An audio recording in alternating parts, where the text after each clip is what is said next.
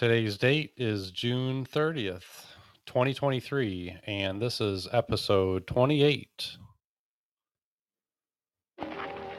Hi, punks. Going to school, huh? Yeah. Why don't you play fish hooky and come fishing with us? Yeah, boy. They're sure biting. Get thee behind me, Satan, and don't push. Get behind me, Satan. Jesus said, get behind me, Satan. Jesus said, get away from me, Satan. Jesus said, you don't tempt the Lord thy God. Get behind me, Satan. Jesus said, get behind me, Satan. Jesus said, get away from me, Satan. Jesus said, you don't tempt the Lord thy God. Now Jesus went to the desert 40 nights and 40 days. When he got tired and hungry, to his father he would pray. But the devil came to Jesus, said, if you want to be fed, why don't you turn these big old worthless stones to bread? And he said, get behind me, Satan. Jesus said, get behind me, Satan. Jesus said, get away from me, Satan. Jesus said, you don't tempt the Lord thy God. Get behind me, Satan. Jesus said, get behind me, Satan. Jesus said, get away from me, Satan. Jesus said, you don't tempt the Lord thy God. Then the devil came to Jesus through the temple up on top. And he said, if you are the Son of God, jump off of this moving rock.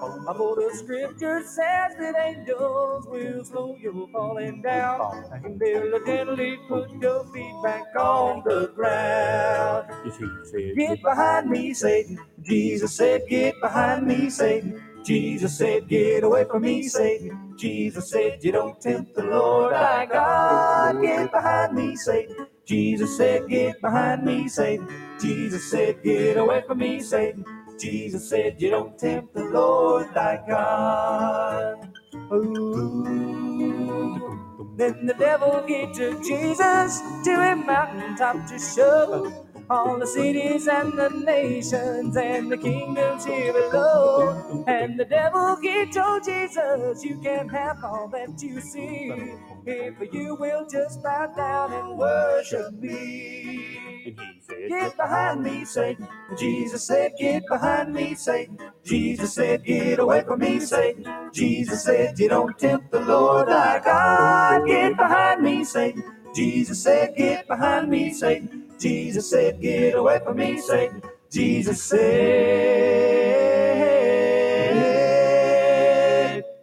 he said, don't tempt the Lord thy God.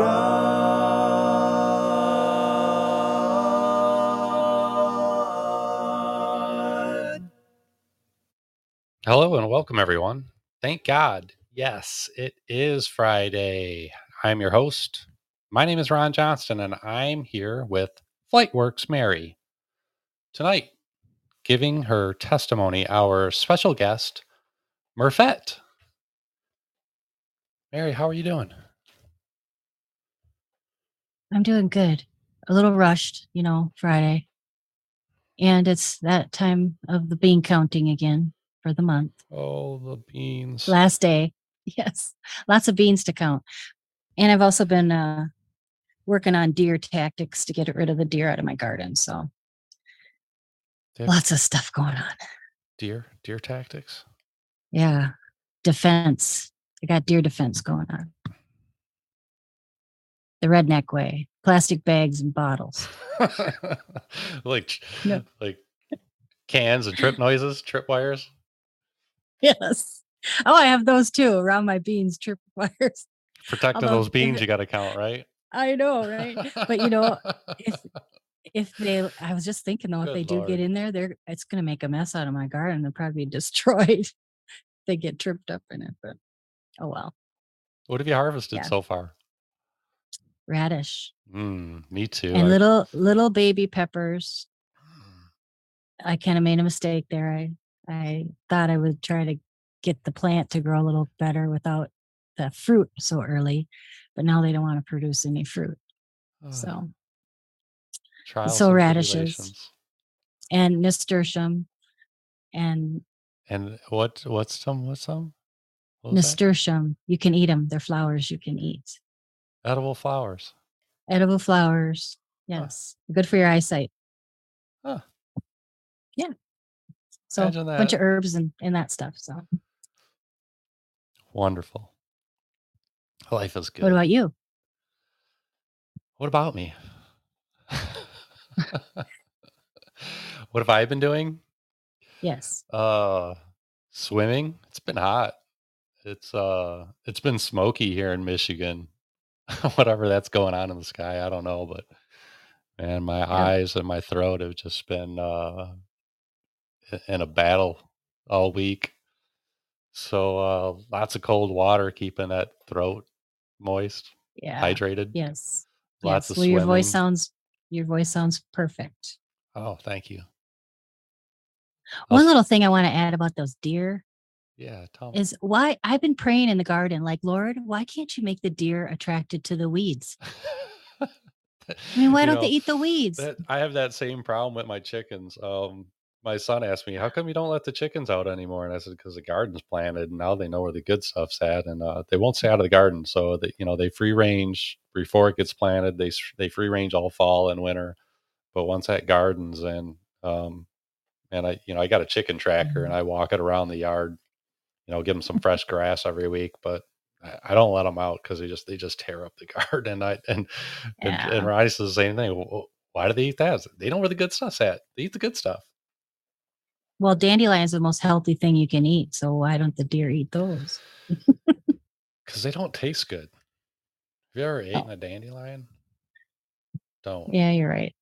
Don't. Right. Let's talk about next week. What's going on next week?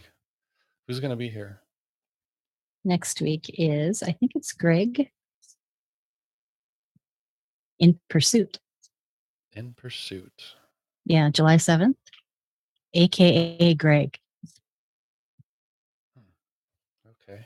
In Pursuit. I like it. And then? Yeah. And then who? And then we have Devo and his wife, High Vistas. They're going to be back to back on the 14th and the 21st. So we got a month of Bard's Nation's testimonies. Bard's family members. Yeah, Tam rounds it out at the end of the month. She's going to be on the 28th. Awesome. Yes. Awesome. And I'm excited for that. Me too. Tam's here in the audience. Hi, Tam. Can't wait for you. Looking forward to it. And tonight, giving her testimony, our special guest, Murphet. Let's welcome our guest, Linda Murphy. Thank you for coming on the Godcast. How are you doing? I'm doing good, Ron. How are you? Doing good. Good. Life is good. God Hi, is Mary. great. Hi, Linda. Hi, everybody else out there. And I heard Tam, Sweet Tea. How are you all? Is that her nickname? Sweet Tea? Sweet Tea. Yeah. Sister Sweet Tea, huh? Hi, Sister Mary. I can't help it. I love the brothers and sisters. I grew up with 6 brothers and sisters, and we had a lot of marks in the family with marriages, so we just started calling each other brothers and sisters. It just kind of stuck, cute. Yeah. Yeah. Awesome. Yeah. Well, we're probably going to start with a little prayer. Okay. To get us going and get just the atmosphere set for what you're going to share tonight. So, should I pray? Yes, please. All right. Every eye closed, every head bowed. Dear Heavenly Father, thank you once again for bringing us here tonight on Godcast. Lord, we're here to glorify you, and that's all we're here to do. So thank you, Lord. We want you to be here tonight to guide us. Be our preacher here tonight, Lord. Give us the words that are going to lead others to you, and for those that are always already with you, Lord, just strengthen us. Bring us closer to you, Lord. And Lord, we ask for prayers for Linda tonight. Lord, give her the words that glorify you tonight. We know this is your story, and we're grateful to have it here tonight. We're grateful and thankful for all our listeners. And if there's anyone here tonight that does not know you Jesus, we ask that by the end of the night, they do know you through your love, through us. In Jesus Christ's name we pray. Amen. Amen. Amen. Thank you, Ron. Oh, it's always a pleasure. I feel like I've been praying all week, all day. If I'm not talking to someone else, I feel like I'm praying in my head all day, just a constant conversation. Either that or I'm just crazy. That's good. That's probably really a little good, of both. though. That's what he tells us to do. Pray all day, every day. Yeah. For Why? everything. Why? Give me wisdom. Help this buddy out. Help me out. Okay. Linda, God bless you for being here. Oh, thanks, Ron. It takes a lot of courage to do what you're doing. Thank you. But I want you to know that there's somebody out there that needs to hear this story, and that's why you're here. Yes. And they might not be in our live audience. They may not listen to this, till a year or two down the road, or maybe next week. But you're here for that reason. You're here for somebody else. So thank you for being a servant. God bless you. Thank you so much. Thank you guys for having me. And just start? Should I just start talking or? Well, before you do, I just want to give anyone that's in our live audience, please feel free to tag Mary for any prayer requests and also any praise reports. We would love to pray for you at the end of the show, at the end of Godcast. So yes, Linda, please tell us what God's been doing in your life. Tell us your story. Okay. Well, as you know, my real name is Linda. I'm Linda Murphy. I took Murphet because my husband's a Murph, and I love those handle names they were talking about. I'm just a part of my husband, so I'm Murphet. And I have 6 brothers and sisters. I grew up in Las Vegas, Nevada, and I was born there as well. A lot of people think, oh, Vegas, it was a lot different when I was growing up. It's much different these days, not always for the best neither. Anyways, my parents met here in the 50s. My mom was from New Jersey, and she came out here with her family. I think my uncle was running from the mob, to be honest with you. That's my Italian side. But that's all right. He was a musician. He came out here, and then she was out here. She met my dad, who was from Iowa. He was in the Air Force here. We have Nellis Air Force Base out here in Vegas. And they met here, and that's how it all started here in Las Vegas. My dad started a small company, a truck stop that was very successful. And as kids grew up here, went to high school here. Back then, Vegas wasn't as big as it is now. A few high schools. Anyways, that's another story. Then I went to college.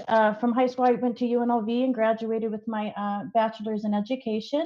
And I went on to teach for a few years, and I got my master's in education as well. I met my husband at around 24.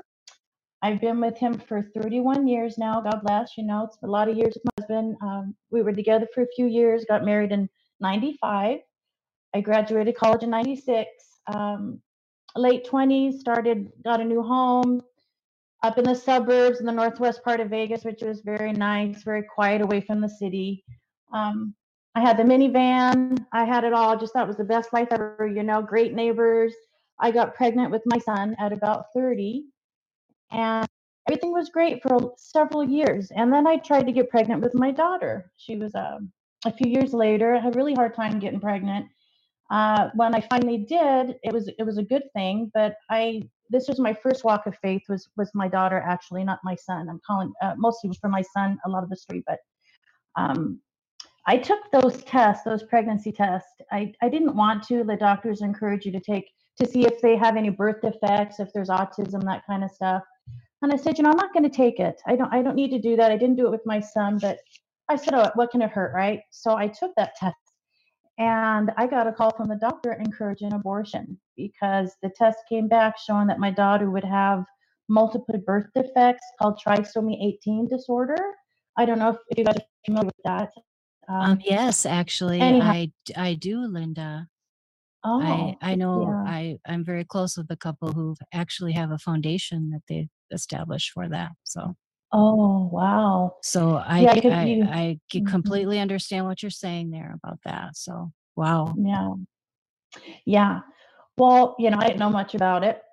I just said, I looked at my husband and I said, he's encouraging abortion. My doctor actually left messages on the answering machine because I said, that was really our step out in faith. We went back to, I grew up Catholic, and when I had my son, it's always the kids bring you back to God. For me, it was, I like a lot of people. I always knew God was there. My Catholicism was a good base. It gave me a good base for God, and I always knew He was there. And after we had my son, I said, we need to start going back to church and do the right thing. And um, I love the church I grew up in, and we even did the Eucharist once a week, and everything was great. And anyways, I finally had to say, well, now we got to walk the walk, and not just think it. We got to really fall on faith on this. And we told the doctor, no, we're not going to abort the baby. If that's what she has, and that's what God intends her to be, and we're going to have to walk through that. And the calls didn't stop. He called several times, leave voice messages on the answering machine. I'm We sorry, really Linda. need to Can I interrupt you? consider aborting the baby. It's a terrible birth for them if it even survives past a couple days. And it was terrible. I just said, we're not doing it. So he says, well, then I want to do an amniocentesis. Is that, I don't know if I'm saying it right, where they take the fluid from the belly and look around, for like Down syndrome. And I said, no, we're not going to do that neither, because there's a chance of miscarriage. I'm like almost 35, and I don't want nothing to happen, because it took me forever to get pregnant with her. So then he got a little more upset. And at that time in Las Vegas, we had a shortage of gynecologists. They were all leaving the state because there was um, something with the laws that you can sue them, and they just weren't happy about it. So I was kind of stuck with my doctor. It was either that or go to the emergency room and see doctors there when I needed care. So we just said, no, we're not going to do any of that. So they sent us for level 3 ultrasounds. At that time, 20 years ago, those were like the high ultrasounds, to make sure they're looking for any birth defects, like trisomy 18, their hands are clutched together, or deformities. And so, it was kind of fun because I got to see my daughter like every week, at the end. So that was kind of fun. And of course, everything was fine. They did find a blockage in her kidney when she was in my stomach. And they said it's kind of normal in vitro. So when she is born, we'll give her some tests. So sure enough, everything went fine. They did the test and everything was fine. The reason I mention that, because it comes back later on after about a year into my son's cancer, which I'm going to go into next. Um, she actually did have a problem with her kidney, and she had a lot of bladder infections when she was a baby. And I mentioned it to the pediatrician, and he said, hey, I'm going to go check that out. And they did some tests, and they found that her, I think it was utera, wasn't connected to the kidney from the bladder, and it would have caused kidney issues later on. So she actually had a surgery to make that better. So, go figure. I think that was my first walk of faith. I know it was. They showed something in the stomach from some weird disorder they were looking for. They never found it. It saved her later on. So, things happen. That's God right there, I feel. Well, that's incredible. I think so. And her middle name's Faith. And Madison Faith Murphy. She's a good girl. She's studying to be a nurse. She's 20, very healthy, beautiful. I'm so proud of her. And I have to say, she got in the nursing program in Utah University there, and she's not vaccinated. And I was very proud of her for sticking up for herself. And she's just going along. She sticks up to them, and they dropped a lot of the mandates. So, anyways, that's kudos to her. I just wanted to plug that in. All right. So after Madison was born, I lost my father 3 weeks after she was born. He had a massive heart attack, which was it was devastating to the family. He was, quite the patriarch. So that was hard on me emotionally. And I had the little baby, and my son, who was 4 at the time, Matthew. And several months went by, and in the fall of that year, my son got very sick. His stomach, he just kept getting stomach pains and getting ill. I took him to the pediatrician. It was at Thanksgiving, because I remember I had to take a few days off from work, and it was Thanksgiving time. So, we always have the time off at the holiday. And just back pains, and then they would go away. And the pediatrician pressed on his stomach, and he's fine. He's just a little boy, and he wasn't eating well neither. Like, he didn't want to eat. The pediatrician just said, it's just a boy, and he's just trying to use his food to control things. Whatever they say about kids. I said, all right, well, then now here it is almost Christmas time, and his stomach is swelling. And my husband noticed in the shower, he looked like the Ethiopian children that are starving and their bellies get really big. And he said, and the pain kept coming and going. So we went back. This is just a matter of a few weeks, right? Because of from Thanksgiving to the Christmas time. And my doctor took him in. It was December 22nd. And he pressed on his stomach and it pressed back. So they ended up finding a tumor the size of an apple on his kidney, which took up half of his stomach. That grew within 4 weeks. That's as fast as it went. The same doctor that saw him near Thanksgiving, felt nothing, right? So it was quite a thing. So on December 22nd of 2004, my son was admitted into the hospital in Las Vegas, Sunrise Hospital. He went in his little pajamas. It was like Christmas time, right? And anyways, so we go in and his scrotum, the tumor, by that time, by just within days, his scrotum grew so big from the pressure of the tumor that almost like it was going to pop his belly, everything. He was in so much pain. The doctor just put him to sleep for a couple days. So my brother's a born again Christian, my brother Mark, and he says, Linda, because this is it. This is a walk, right? This is my faith. We got to walk this out. One thing with my daughter, this is something big. So they had to put him asleep until they could shrink his tumor enough so he was comfortable. And he had a tumor called a rhabdoid tumor of the kidney, of his right kidney. It's a very rare tumor, 10 cases a year in the United States. And the doctors pretty much kind of looked at us like, oh, he's not going to make it kind of look, So I started writing scriptures. Yes. How old was he? Yes. How old was he again at this time? Matthew was not quite 5. He was okay. All right. He has an August birthday, so he was 4 going on 5, and my daughter was a year old at this time. Linda, your earpieces. So do you have a cord? Do you have a cord on your earpieces? One cord. Is it making sound? Okay, I think maybe it's bustling around because the sounds going in and out. Okay, I won't mess with it. I'll try to hold it still there. Okay. All right. So I forgot what I was saying. Sorry. Oh, all right. So it's all right, Mary. They put him asleep for a few days, like kind of comatose, because it was so bad, his pain, So that was Christmas. I will say, you talk about heartstrings. The people that came and prayed for us and blessed us and brought things to us during that was incredible. That was the first year without my dad, so my mom was really struggling. I come from a very big family, and they were all doing Christmas and everything. And I had my little baby girl, and my husband's in the hospital with my son. And I went home with her because she couldn't stay at the hospital. So I went home and I tried to do Christmas Eve with my family, and I just sat there and during all that, you really get the true meaning of Christ, and I just remember saying, I feel there was a weird sense of peace in my heart, even though things were so crazy and out of control with all that. But you really see the true spirit of Christmas and Jesus during that moment. God, it was absolutely. Anyways, it was quite transforming for us. Probably one of the biggest things we went through in life, and are still face later on in our future, which I'll get to. So, anyways, they did a biopsy on Christmas morning, and they put his cord in because they knew they'd have to start chemo. And that's when we came back with the diagnosis, which was very rare, 10 cases a year. They had to get a hold of a doctor in St. Jude's in Tennessee to try to find a protocol for it. There was a doctor named Dr. Domes, and he has had a protocol for tumors, but like this, but ones in the brain. They usually attack the brain. So they just did a basic chemo to shrink it enough so we could get home. The surgeon was wonderful, Dr. Fiore. He was a good Catholic guy. He prayed with my husband a lot, which was nice because a lot of the hospitals they don't. And I kind of got distracted, but we'd put scriptures all over, and I'd just pull the Bible out and look in the back in the Concord, and just whatever I was feeling, I'd write down and post it up all over the walls. And I know that saved my son. We had people praying from the Mormon church to the Catholics. We had people in Mexico, Europe, I don't know, that just everybody came out for him. So God's good, and their prayers really helped him, because the tumor was removed successfully, so all the cancer is removed, and then they radiated his abdomen. And he had no burns. He had so much prayer, and God was with us, my son had no burns down there. So they thought after it was 5 days. Yeah, Wow. he's little.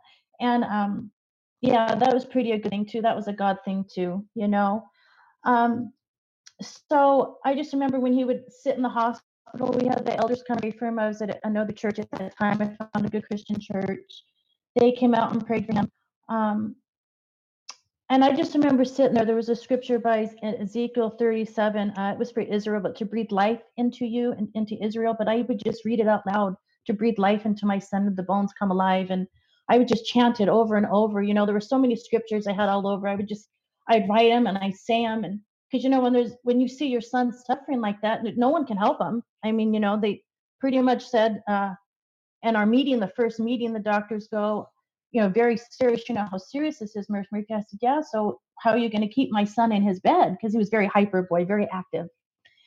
And they kind of laughed, well, that won't be hard, he'll be very sick. Well, he never really was down except that one time when they put him to sleep because it was so painful. He would get his little chemo pole and his bike and his little Batman cape, and he'd go around the hospital on his little tricycle and I'd be chasing him with the chemo pole, and the nurses would be like, stop, because, that's hazardous stuff, Yes. He was always just very positive through it. And a lot of kids that go through childhood cancer, it's very big. There's a lot of it, and they just don't really give it a lot of attention, but it's very underfunded too, by the way. They very underfunded.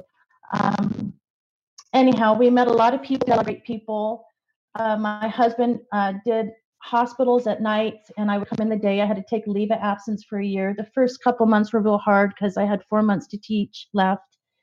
And I think the last month I said, that's it. I just took my leave of absence, and I had a good person come in and take the class over. But I would go to early in the morning and drop my daughter off the neighbor at around 4 a.m. She was our grandma neighbor. And then I'd go and meet my husband at the hospital, and he'd go to work. And then I'd come home with my daughter, who once again was always my little sunshine. She kept me grounded during all that because, the other children she needed me. She was just a baby. And that kind of helped me get through it. But anyways, the chemo started, and he finally got home Valentine's Day. It was like February. I'm pretty sure it was like February 13th, because I remember taking that day off, and there was the big kids parties and the Valentine parties. And we had Christmas in February that year. But we did good. Everything was fine. And we waited several weeks to start his next chemo. Well, with Matthew, he would get very neutropenic. So after his chemo, he'd come home for a day or two, get the high fevers, and have to go back to the hospital like every time. And he'd be in the hospital 6-7 weeks at a time. And we'd have to share that room. At the time, the hospital's here, you had to share with other families. So that was really hard. We'd just have a curtain between us, and you'd have, both little kids sleeping. And a lot of the times it's really sad, a lot of the parents couldn't be there with their kids. They didn't have support like we did. So my husband, he would take care of them and help them, in the bathroom. It was really hard. It was hard. You get to meet a lot of the kids. And then, of course, they'd take them, and when they would leave the room, they'd go to the isolation room, which meant they were, going to die. So they weren't making it. So that was real hard. Whew, so we get through that, about a year of that. And we finally found another hospital that would take the insurance, which was across town, but it was more private rooms. So we'd finish our chemo was about 18 months. So we finished the last several months at St. Rose, which was better because we got our own room. And it just was so nice. We didn't have to deal with all the drama and the terrible feelings from other families. They were good. A lot of parents, we all just kind of helped each other, but it was hard at night to sleep. And you hear the moaning and the parents. It was just hard. Anyways, that's whew. So St. Rose was a Children's Miracle Network hospital. And one of his doctors thought out of the box. So when Matthew would get real neutropenic down for 6 weeks, the doctor said, let's take his own stem cells. So to harvest Matthew's own stem cells so we could give them back to him so he could recover faster, right? Well, it's a Catholic hospital, so they had to get it approved to the board there because, you don't want to mess with, stem cells. You don't want to do that. But since they were his own, it was kind of an experimental thing. They tried it, and it worked. And he was such a happy little boy and so peppy, and they just loved him. So they made him the Children's Network child for Southern Nevada for St. Rose. So he was quite a celebrity for a while. Yeah, it was real nice. See the God blessings and all this stuff, right? He was all over the, stores, the Costco, the Walmart. I'll show you a picture. I'll send it to you with his little Batman cape and his little bald head. He was just a cute little boy, great personality, and he's a fighter, still a fighter, those boys. Um, anyway, so we got to meet President Bush. They flew us to Washington D.C. with all the other children from Children's Miracle Network from around the country. We ended up in Orlando, of course, Disney, and they had a big thing with them. That's when the Wiggles were real popular. I don't know if anyone remembers the Wiggles. And I remember walking through the hotel and seeing the Captain Feathersword. If anyone knows the Captain Feathersword, anyways, it was fun. My daughter was a little older then and could enjoy it. She still was only 3. She didn't quite get it. She always says, "Geez, Mom, we did all those fun things, and I don't remember." I sound to say. We met President Bush at the White House, and he was very nice, very, very nice in person, very charismatic. And I thought it was the greatest thing ever. He signed a dollar bill for Matthew, but my son didn't really seem to care. I framed it for a while, but all right. So we left there and we had a private tour of the Capitol building, which was real nice. All of that is part of being part of the Miracle Networks, and it was a nice little organization.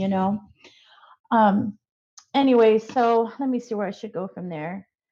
I do want to mention something I saw in my notes. When my son was real ill the first few months, I was driving home through town, and I was on the freeway, and I heard God talk to me. You always hear people say God talks, and he didn't talk. I just felt it, that presence, and it said, "Your son's going to be okay."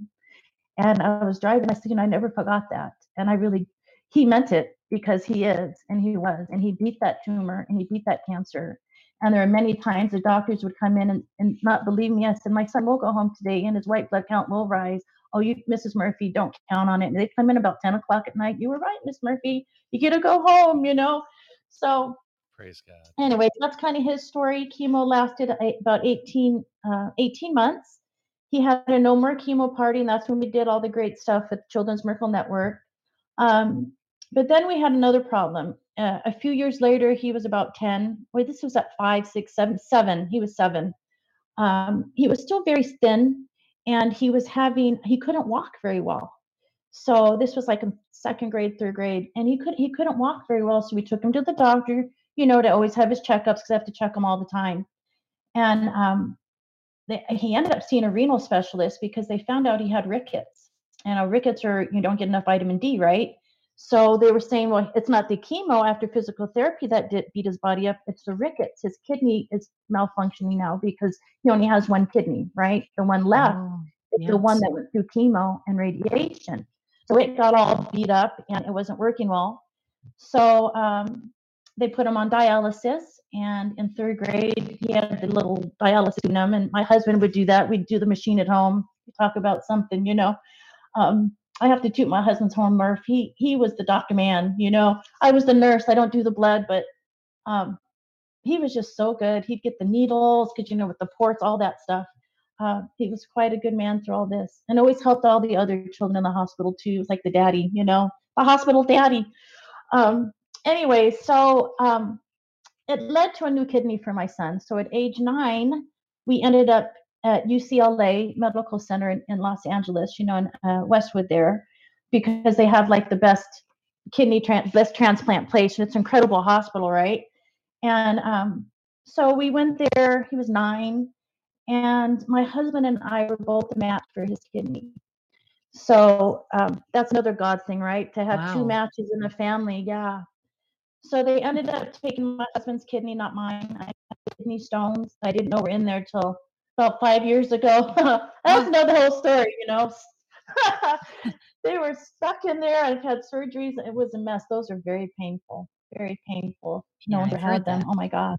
Yeah, which led to my other things later on, but it's not about me right now. But anyways, that's how God works, So it took quite a while for them to approve it. It takes a while. And at 10, my son and my husband in August, I think it was 2010, switched kidneys. So we stayed the night at UCLA in one room. They started the surgery really early in the morning. I remember looking at my boys. Oh, and my sister and brother with me. And, once again, there was that sense of calm, this buzzing, the little sense. It was like had a buzzing in my body. That's when I know God was with us, that presence. Yes. And like my brother says, some people never feel that, Linda. I mean, that's the blessing in all this in a way. I said, I guess so. You don't want to think that, but I do believe it because, only during really bad times like that, you really feel that feeling, the calmness. And I watched them both go on each gurney. Oh, and they went their own way. And I sat there trying to just take my mind off everything. And I was praying, and the surgery was done in record time. They came out and I thought, what's wrong? Something must be wrong, because you're out here so fast.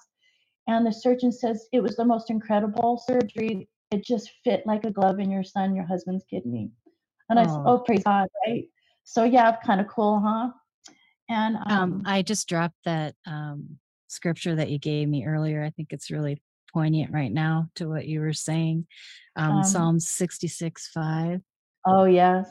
Mm-hmm. Come and see what our God has done. What an awesome miracles he performs for people. Yeah, for his children. It was a miracle. There's 2 miracles, or 3 with my daughter. So right. All within a couple of years, So I guess where am I going from there? I would like to say this about UCLA. It was really weird because when we first walked in there, it's like the hospitals you see on TV. Every doctor has a place and a name. And I remember being in ICU with him. We were there for a week, and the doctors and the nurses and the interns, they all have a name, and I'd hear him whisper at the door, "Oh my gosh, that's that boy who had that cancer. I can't believe this is even happening. Look at him and look what's happening. He's come through it." And I just thought, that's my God, right? And then I would hear the nurses say, "Oh, it's because they pray." Look at those scriptures. And they've always say the parents that have the faith, their kids come through a little bit more. And that's not always true. I knew parents that had the faith too, and they did lose their children. But you get to that point where it's like you got to do what God's will is. And if that was God to take him home, then yeah, you have to accept it. And I think that's what helped us. We just accepted, if this is what it's going to be, this is what it's going to be. We can't fight it. And we just leaned into the Lord a little bit more. So anyways, where do I go from there? Another thing, he also, after his kidney transplant, he was out of there in record time. We had to live there for 6 weeks. We left in 5. I think it was even 4. Within a few days of getting him out of the hospital, we had to live there. We couldn't come home. So my daughter stayed in Vegas with family. We stayed at Manhattan Beach. It wasn't too bad. It wasn't too bad, I have to say. It was kind of fun being near the ocean. But within a couple days, he was feeling so good. We went to a baseball game, went to an Angels. We didn't want to go see the Dodgers. Sorry, we drove to Anaheim, and we're Angels fans. And my little boy, just had a kidney put in him. Here we all sitting at an Angel stadium, and it got a little warm, so we got up to walk away. And one of the, what is it? The bouncer guys, whoever the guys that worked there, he asked if everything was okay. And we kind of told him, yeah, we're going to go. My son, we just had this done. It's just getting too warm for him. He goes, well, here, let me help you out. They brought us up to a big suite with a waitress and everything. And we just had a ball. So anyways, that was a blessing there too. Someone was looking for us. Yeah. Yeah. It was favor fun. there from the Lord. Yeah, it was some favor. It was nice. So anyways, that's pretty much the story of my son. He's been successful. It's almost been 10 years now with my husband's kidney. He's just taking the time. It's still functioning. It's not as high functioning as it should be, but for 10 years, they say it's where it should be. Everything's, we just don't know. We know eventually he will have to get another transplant because they don't last forever, maybe 20 years if you're lucky. Having a family's donating it works a little better. But, my son's 24, doesn't always take care of himself. So I could use prayers for that, for him to take care of his body a little bit more. Because, this is my husband's kidney. And there I tell him, that's your daddy's kidney. You better take care of it, And we moved out here to the out of the city, and he's back there, and he's living with friends. And, he needed to grow up and be on his own, but we stay on him quite a bit. And, so funny, Mary, and Ron, he doesn't remember a lot. And he remembers some of the traveling, but some of the pain, but not really. Because, when kids go through cancer, as long as your parents are there, they're fine. They're not like adults or babies, we get scared, we cry. They don't know their mortality, And yeah, they don't understand a lot of what's going on, I'm sure. So. They do when they're little. He was little, though. It's like the teenagers. It's hard for the teenagers when they go through it because they know, what they're going through. And yeah. Anyhow, that's that. And let me see if I missed anything. I kind of have all these notes. So that's kind of how I came to know God and my husband and my family. Um, I try to live in the now, right now, right? And um, I just remember during all that, Psalm 91 is another one I really leaned on. Take refuge, and the angels will hold you up, and not let your foot hit a stone. And it's true. And that's how we felt. We had lightness during all that stress. There was a lightness to us and a sense of peace. And that Christmas, holding my little baby with my son and husband in the hospital, and I had that sense of peace on Christmas Eve. That was God there. That was Christmas. Not all the gifts, the food, and I just remember sitting there going, man, what a thing. Um, Anywhere that kind of leaves me up to date. Do you guys have any questions? I don't think I left anything out. Yes, I do. Okay. So you were saying just now that that's kind of where you felt like your faith was kind of shored up with the Lord, basically through this, with the things with your son. So I guess I'm curious about where you had found the Lord, like where you were at before that, or it was like, did you accept salvation before this happened with your family, or was it something that you were brought to salvation through it, or not just, but that your faith was increased My because faith of it? was, we were Catholic when it happened. So, well, no, not really.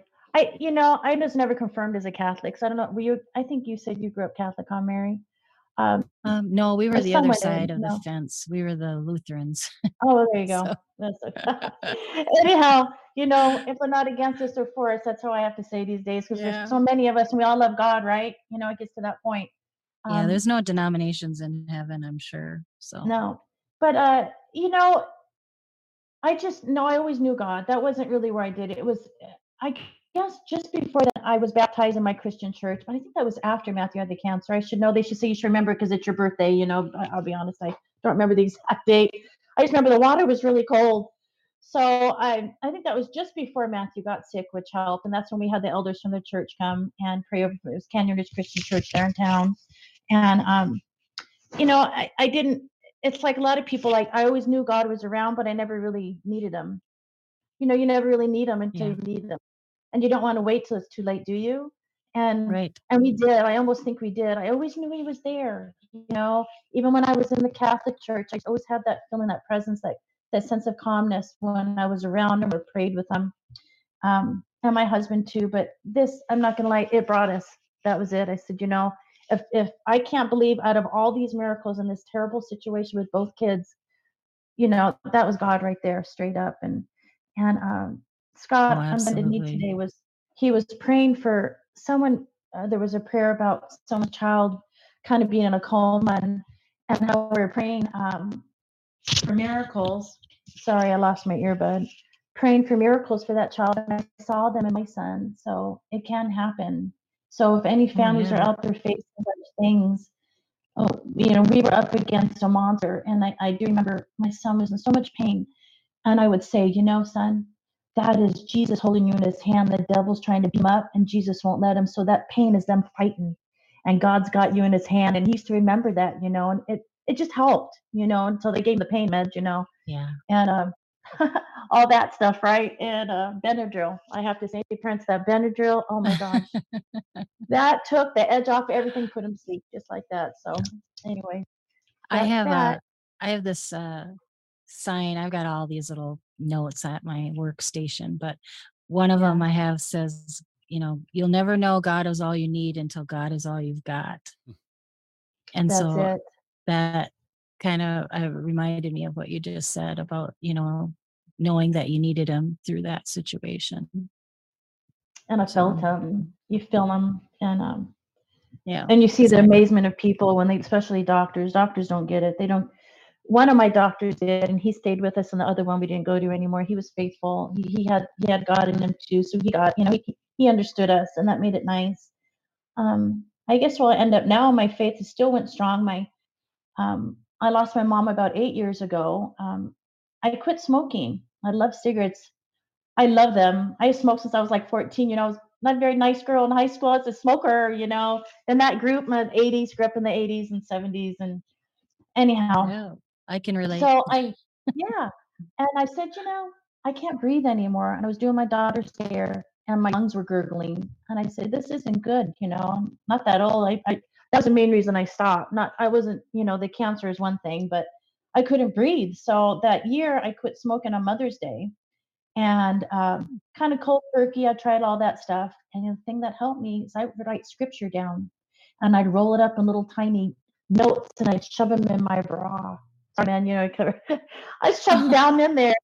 And when I moved the wrong way, they'd scratch me. And it would remind me that God was with me and I don't need that cigarette. And they're bad for me. And, it sounds kind of silly, but I have to say it really works. So there was God again, just that magic little God thing. And that year, my mother got diagnosed with lung cancer. She was this very heavy smoker at 81. Um, it just coming out. She was gone within 3 months, very peaceful. My mother went very peacefully. Um, I saw God again. She did all the little Catholic prayers, her Catholic hymns, and I'd read to them all the time. We're all sitting around and um, read Psalm 23 to her, and she took her last breath as we walked through the shadow of death. And I read it to her, and I thought that was very special too. So I felt God again right there. Since then we've lost all the parents are all gone, and we're just adults now. And now my kids are gone, so I'm an empty nester, and that's an odd feeling. But where I'm at now, I haven't found a new church yet. We left Las Vegas because I sold my home in Vegas when the school district was going to force us to mandate our vaccines, and I wouldn't vaccinate. This was back in there's another walk of faith here. It's back in when was that 21? Because 20 we were all home, digital, right, online. And in 21, in September, the school board met. We all showed up there. There wasn't a lot of parents, just really surprised me. And they voted at midnight. As many people said, don't do it. Don't make us have to vaccinate to keep our jobs. And they passed it anyways. So I said, well, Mark, we're not staying. I'm not going to do that. I've been a good girl taking their stupid test up my nose, so I'd be a good citizen. And I'm not taking the vaccine. None of us did. So we have family in Tennessee. Yes, praise God. That's what I found Scott too. It was in January 6th, the 28th. Was it 2021 when that all happened? I don't know. It was shortly after that. I found Scott, and that's Scott from Bard's FM. We should probably say if there's anybody in here who doesn't know who Scott is. We found Bard's. Yes, I found Bard's, and it was shortly after January 6th, and I don't know how I found him. It was like the first night he was on Podbean. Maybe someone said he got kicked off YouTube, and I was just following people filming the Capitol incident, like private videos on YouTube. Because my sister was there. She went. I said, Lisa, don't go to the Capitol. There's some weird stuff going on, And then somehow I found Scott on this Podbean. I said, what's Podbean? I downloaded it. And then I was like, these are my people. You guys are my people. Like you got it. You got the political and the religious all kind of mixed in there. And I don't know. We've grown quite a bit, haven't we, on this walk together as like Bard's Nation. And am I allowed to bring that up on our show? Because it's kind of your own show. Spiritually there's been a lot of growth, and no matter where you are with that a lot of us here, that's how we got connected. And so I'm thankful for that. So, and I'm thankful that I got to meet you. Oh, me too, Mary. And I guess I'll finish up with, I know as teachers aren't very nice people sometimes. It's kind of hard to come out and say, oh, don't tell the world, Lord, but I am a teacher. I've taught 26 years. I stood up to the school board. I've never talked about it. It's on shows all the time. And I just didn't want to bring attention to myself, but we're not all bad, and I tried very hard to stand up that night at the school board meeting. When they passed that, I said, well, I guess, I'm out of here. So we're going to move to Tennessee. We have family there, and they didn't press all the stuff they do here. Like some of you in other states, the West Coast, like Scott said, we're really undertired out here during all that locked up. We'd leave and we'd grab a little RV and we'd travel to Utah, and it wasn't like that. Like the whole world wasn't locked up like us. California, Washington, Oregon. I had family in Washington, and they'd tell me a week ahead before anything would happen. And I just started thinking something's wrong here. This isn't right. We can leave the state and everything's normal, and I come back here and we're locked up. This isn't okay. So that was why I didn't do the vaccine. I said, I'm not doing it. And by then they were given to all the teachers, and all the firefighters and policemen got privileged to get them first, right? And all my friends, I said, what are you guys doing? It's experimental, don't do it. Well, of course, there was only a few of us that didn't do it. And we kind of clung to each other that school year. And then when the school board made that announcement, so I waited. I said, I'm not going to have work in December, because you heard everyone was losing their jobs, right, at that time. So we sold the home in Vegas, which my little Northwest home, and my family's all still there, and took the money because it was good. The market was good at the time. And I went to Tennessee in that January. And we ended up not going, because when I left the school board meeting that night, there was a reporter who talked to us, some of us teachers. And one of the lawyers in town he ran for governor as well, Joey Gilbert. His law firm was affiliated with, helped us. And they said, well, you know what they're doing isn't right. So they went to fight the university system first. So they went up against UNR, which is Reno, and UNLV, because even the college kids had to be vaccinated. We're not letting them start school. And Madison was about to start college. So you're going to Utah, because we had, anyway, so that's why she got away from being vaccinated. A lot of her friends had to be vaccinated to go to school in Nevada. And so they fought that. And then when they got a hold of us teachers, I'm very proud of myself. I spearheaded it, because the lawyer said, why are you taking, because we have to get tested every week. If anybody knows how that is, to make sure you don't have it if you're not vaccinated. Well, they made us go off contract time on our own time across town. Vegas has like the worst traffic now because everyone moved there. I'm sorry, my California friends out there, y'all came over. And so I told them I go on my own time. They said, well, they can't make you do that. I said, well, they are. I was threatened if I don't take it, then I'll be sent home and this and that. She goes, well, would you mind getting your contract and get it all going for me? And I did. And when I was standing in line, the lawyer put together everything, and he says, would you like to get other teachers? I said, well, I don't know if I can find that many, because they're mostly vaccinated now. They all fell for it. So I was standing in line to get tested, and I had the little paper with his name on it. And I said to everybody, because we all hated being there, I said, we don't have to do this. I found this lawyer. He's going to help us. Here's his number. Here's my number. Get a hold of me and let's get in on this. And I said, but they all took the number. We only ended up with about 20 of us that went into the class action lawsuit. And in that January, he said it was successful. The school district backed down from the university level, but it was never said on the news. And I said, well, why wasn't it on the TV? They said, well, they won't like to say they lost. They will never admit that. So a couple of his teachers said, well, we don't want to take a test anymore. It's not fair to us, because the vaccinated people don't have to test, and they're getting sick and getting us all sick again. They all started getting sick, the teachers that took it, right? Because we all know what happens with the vaccines, it got them sick. And they said, okay, well, they wrote up some legal complaint, and that was dropped. And within a few months, there was no more testing, but I ended up with getting COVID. I got I had it twice. I survived it. And the second time wasn't as bad as the first, but the doctor wrote me out of my testing. So she goes, you don't have to test for 90 days. Because, I probably shouldn't have got tested every week. I was just trying to do the right thing, because I'm a good girl. I had friends that never got tested and nothing ever happened to them. So I just want to say, sometimes people don't want to speak up and go against authorities. And, sometimes you have to, because I did, and many of us did. Some people never got tested and they kept their jobs. I didn't lose my job, and my name's on a lawsuit, to the 5th largest school district in the country, right?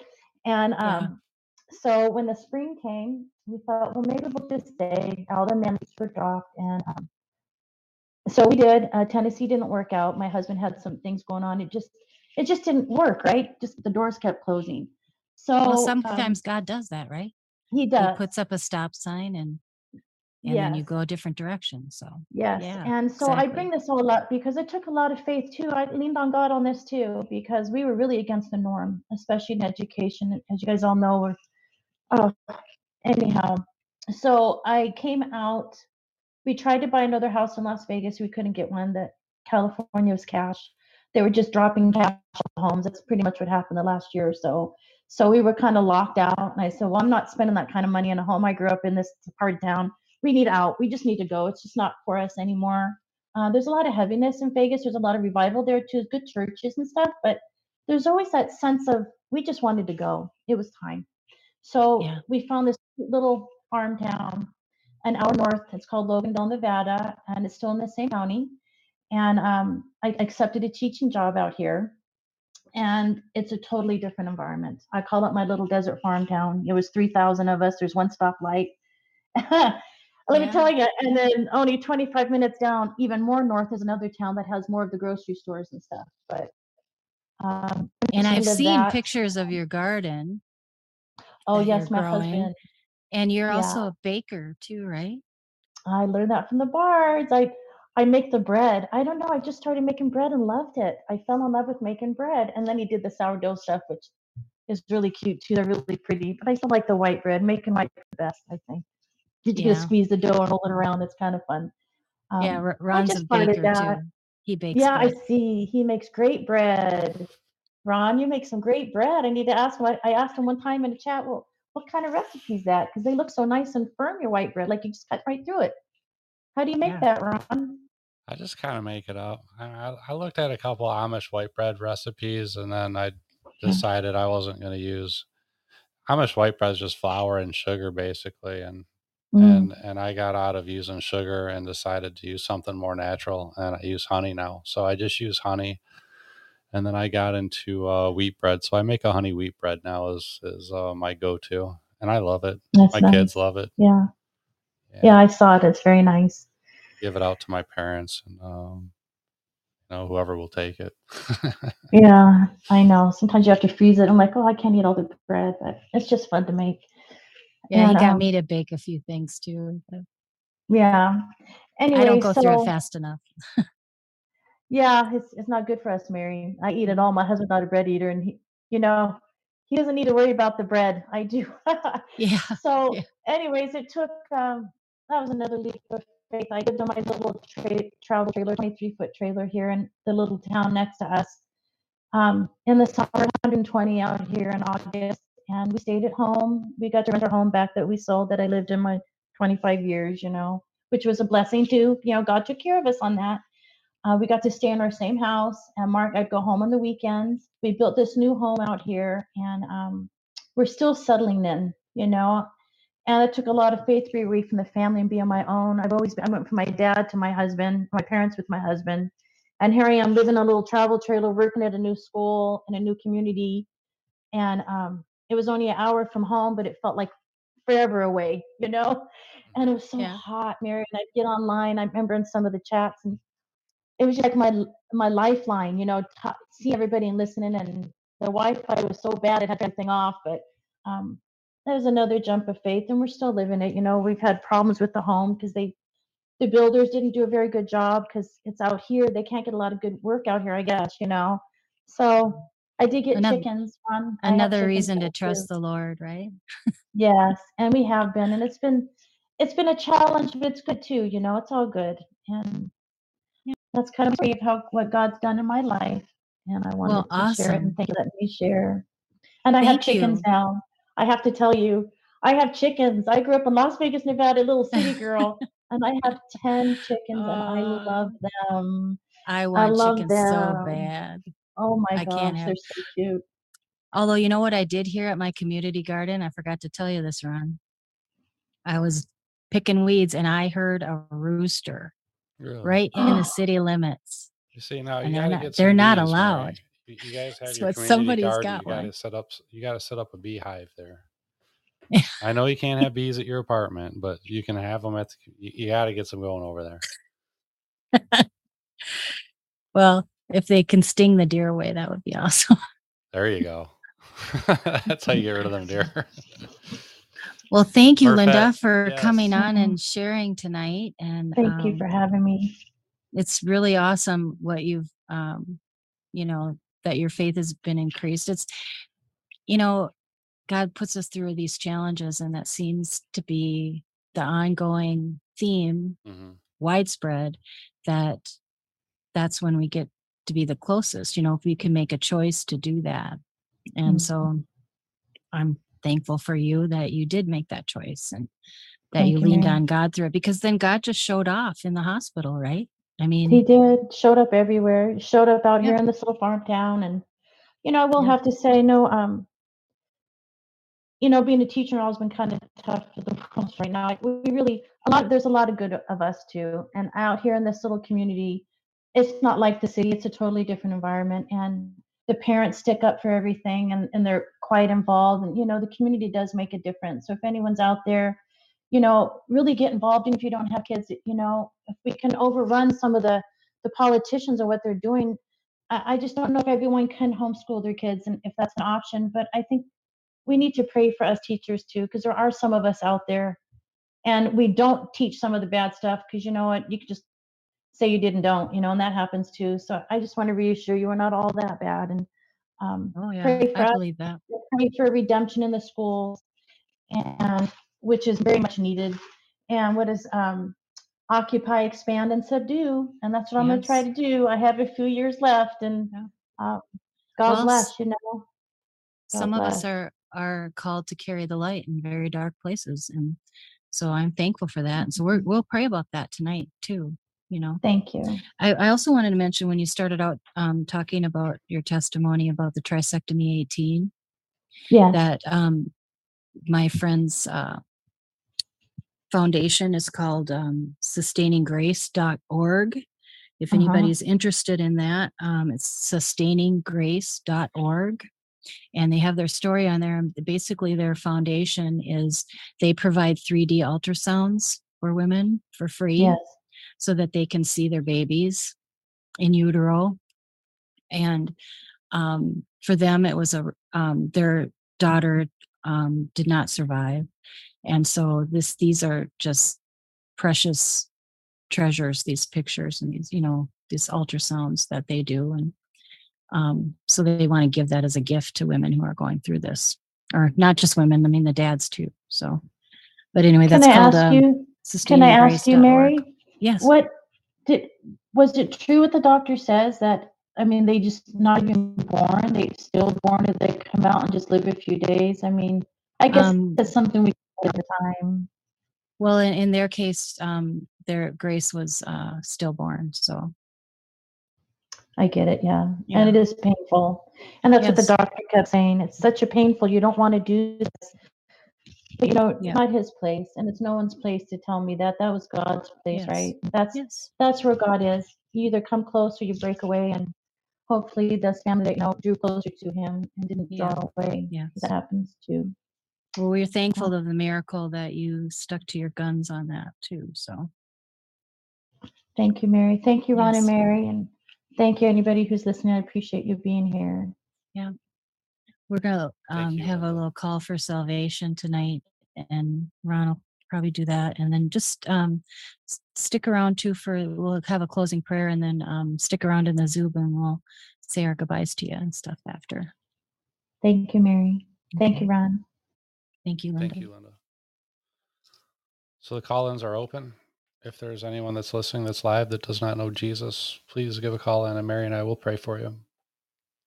If I could, please, I'd like to read Romans 10:9. That if you confess with your mouth Jesus is Lord and believe in your heart that God raised him from the dead, you will be saved. For it is with your heart that you believe and are justified, and it is with your mouth that you confess and are saved. But there's something else I wanted to talk to you listeners about, and that's and it's salvation. But what I want to talk to you about is what our responsibility is. There's so many people out there that are going through a lot of things right now. It might be addiction or alcohol. The flavor of the month is transgenderism and the alphabet gang, and what they're locked into and what they're stuck into is they're lacking something from their life, and that's why they're where they're at. We see them as alcoholics and drug addicts, and that they're lost. They're not lost. They just need Jesus, and it's never too late as long as you have breath. As long as you have breath left in you, it's not too late. But it's up to us. It's our responsibility to lead these people to Jesus. That's a great commission that is talked about in Matthew 28. We're to go to all nations and make disciples. And And that's what we're here to do. So, please, let's not forget that there's somebody out there that you love.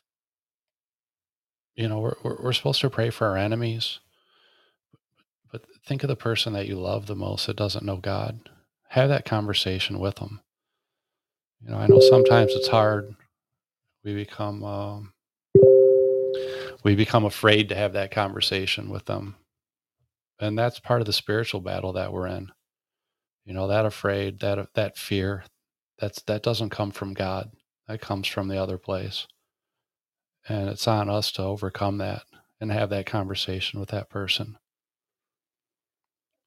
We're judged by our fruit, and one of those, and that's one of those fruits is leading people to Christ. So I want to challenge everybody that's listening. There's somebody in your life. I challenge you to have that conversation with them. It's for anyone living in the year 2023. It's obvious that we're running out of time. There's not much time left. Any second, any moment, rapture could come. So don't waste that time. Find that person you love. Share your testimony with them. Tell them about Jesus. I love you guys.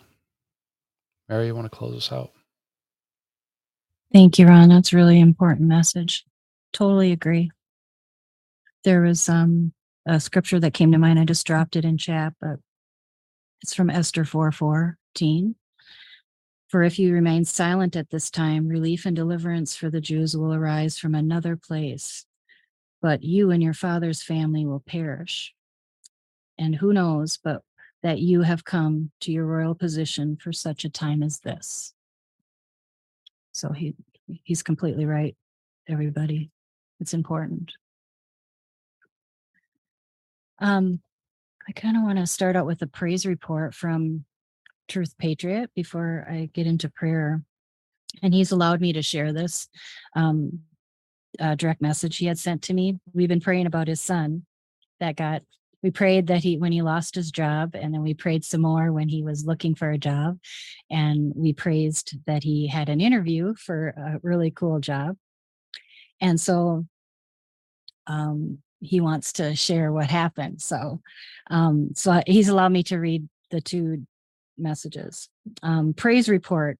I'm so excited to inform you that my son has been offered an administrative assistant position with the city of North Canton, Ohio,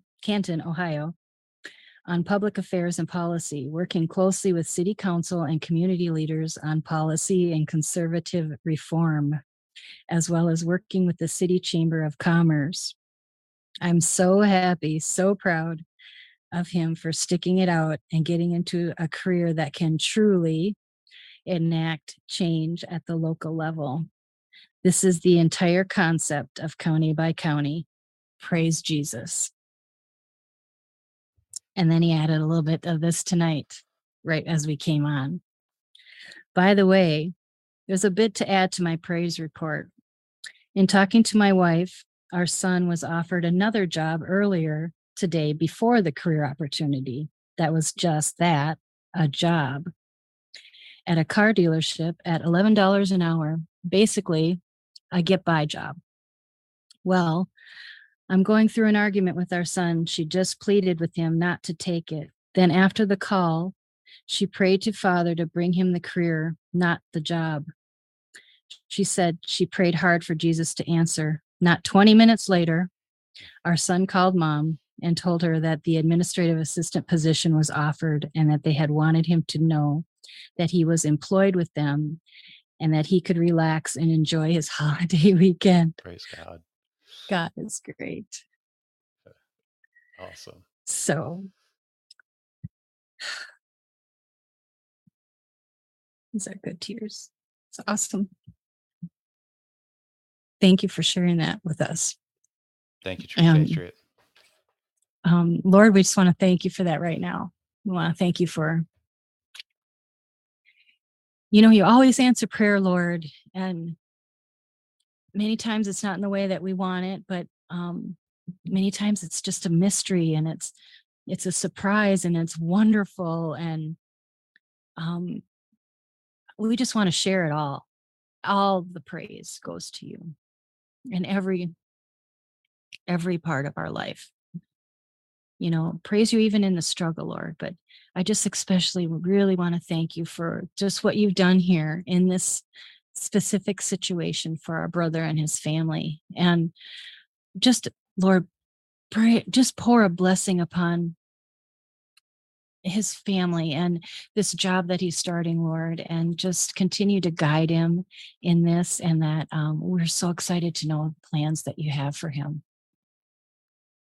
Jeremiah 29:11, you've stated it, Lord. You know the plans that you have for us, to prosper us and not to do us harm, Lord. So thank you for that. And Lord, I also want to thank you for Linda tonight, and her coming on to share her story of how her faith was increased through a challenge.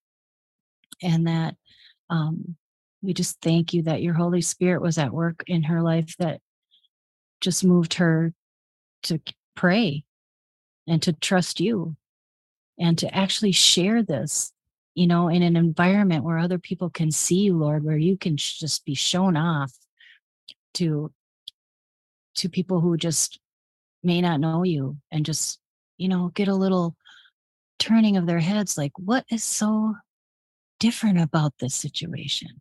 Well, it's they have faith, and what is that? And so, Holy Spirit, I pray that same kind of stirring would just happen in people, even that they're listening to Linda's story tonight, or maybe listening to it years from now. We don't know your complete purpose in all of this. We get an inkling, and sometimes we're so thankful that you show us. But we'll just trust you that no matter what and how things even look into our own eyes, that you've got it, and you've got the big picture. And so we trust you, Lord. Just increase our faith too.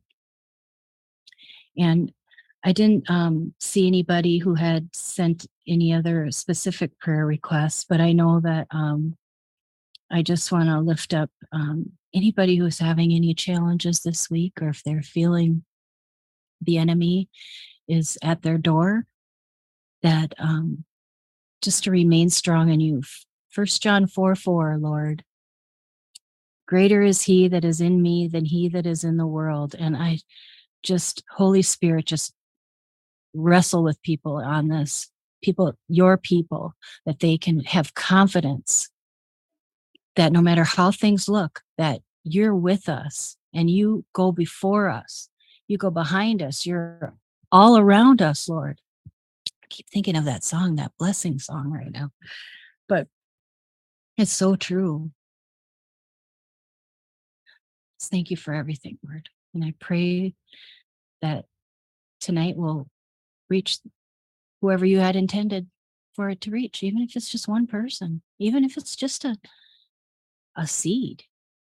That's one seed that wasn't here Thursday night. So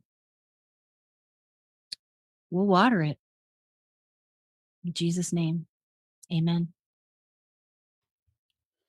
Amen. Thank you, Mary. And thank you, Linda. Linda, don't go anywhere. We're going to play a song for you. Thank you, Ron and Mary. Thank you, Jesus. All right, my dearest friends, let us not forget we're here for one reason and one reason only, and that is to spread the gospel of Jesus Christ. So please find that person you love that does not know him and share your testimony with them. We love you. We'll see you next week.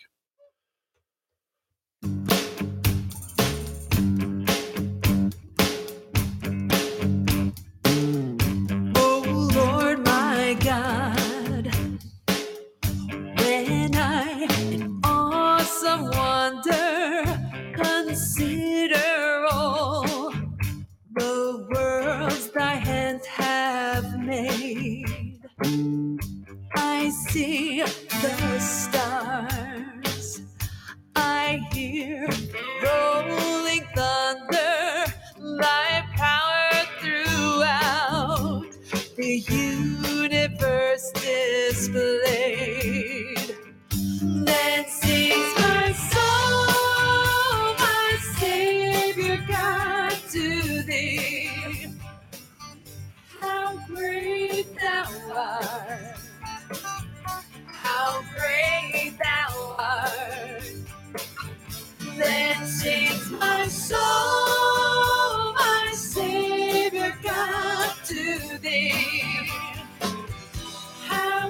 great thou art. How great thou art.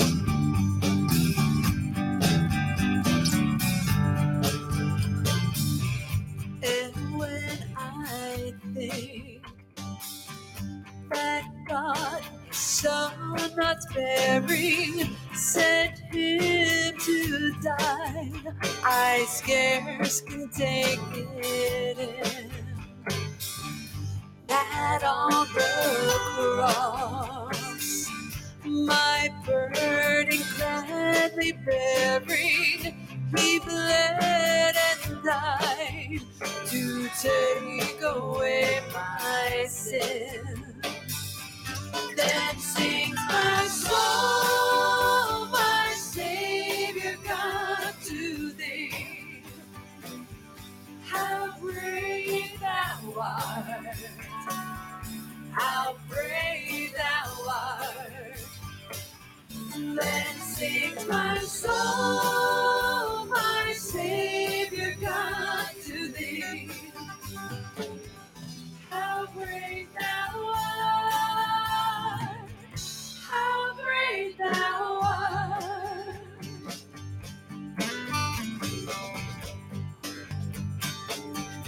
When Christ shall come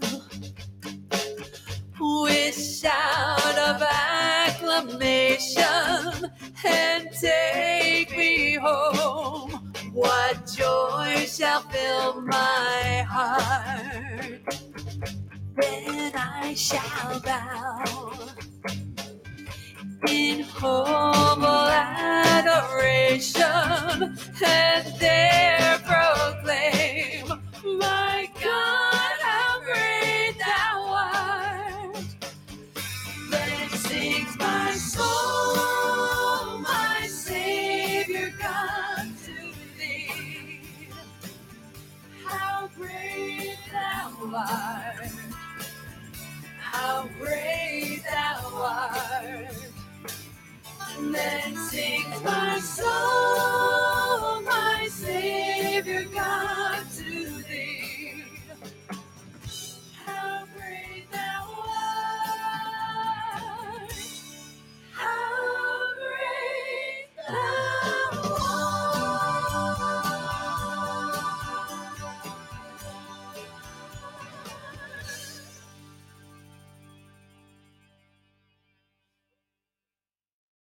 Linda, that is awesome. Thank you for requesting that song. That was one of my grandmother's favorites. One she used to sing all the time. I love that song. It is a good one, and that was Mary Beth Angelo. Do you remember her, Mary? Yes, I do. I haven't seen her online in a while. I hope she's still out there. We love you, Mary Beth. And and the what was the other one we really like? Sojourner of the Lord. That was nice too. Yes, Scott used to play that. So hi, Mary Beth, if she's out there. Yeah, I get to see her at the first Bard's Fest. She played. She did, yes. Yes, I saw and that. sang. So that was awesome. Thank you. Yeah. Thank you for tonight. So thank you guys. Appreciate it. You're welcome. All right, guys. Good night, everybody. We'll see you next week, next Friday, right here on Podbean. Happy We'll 4th be of July. Oh, Yeah, happy Independence Day. Yeah. Yep. All right. All right. Bye-bye. Love ya. Bye.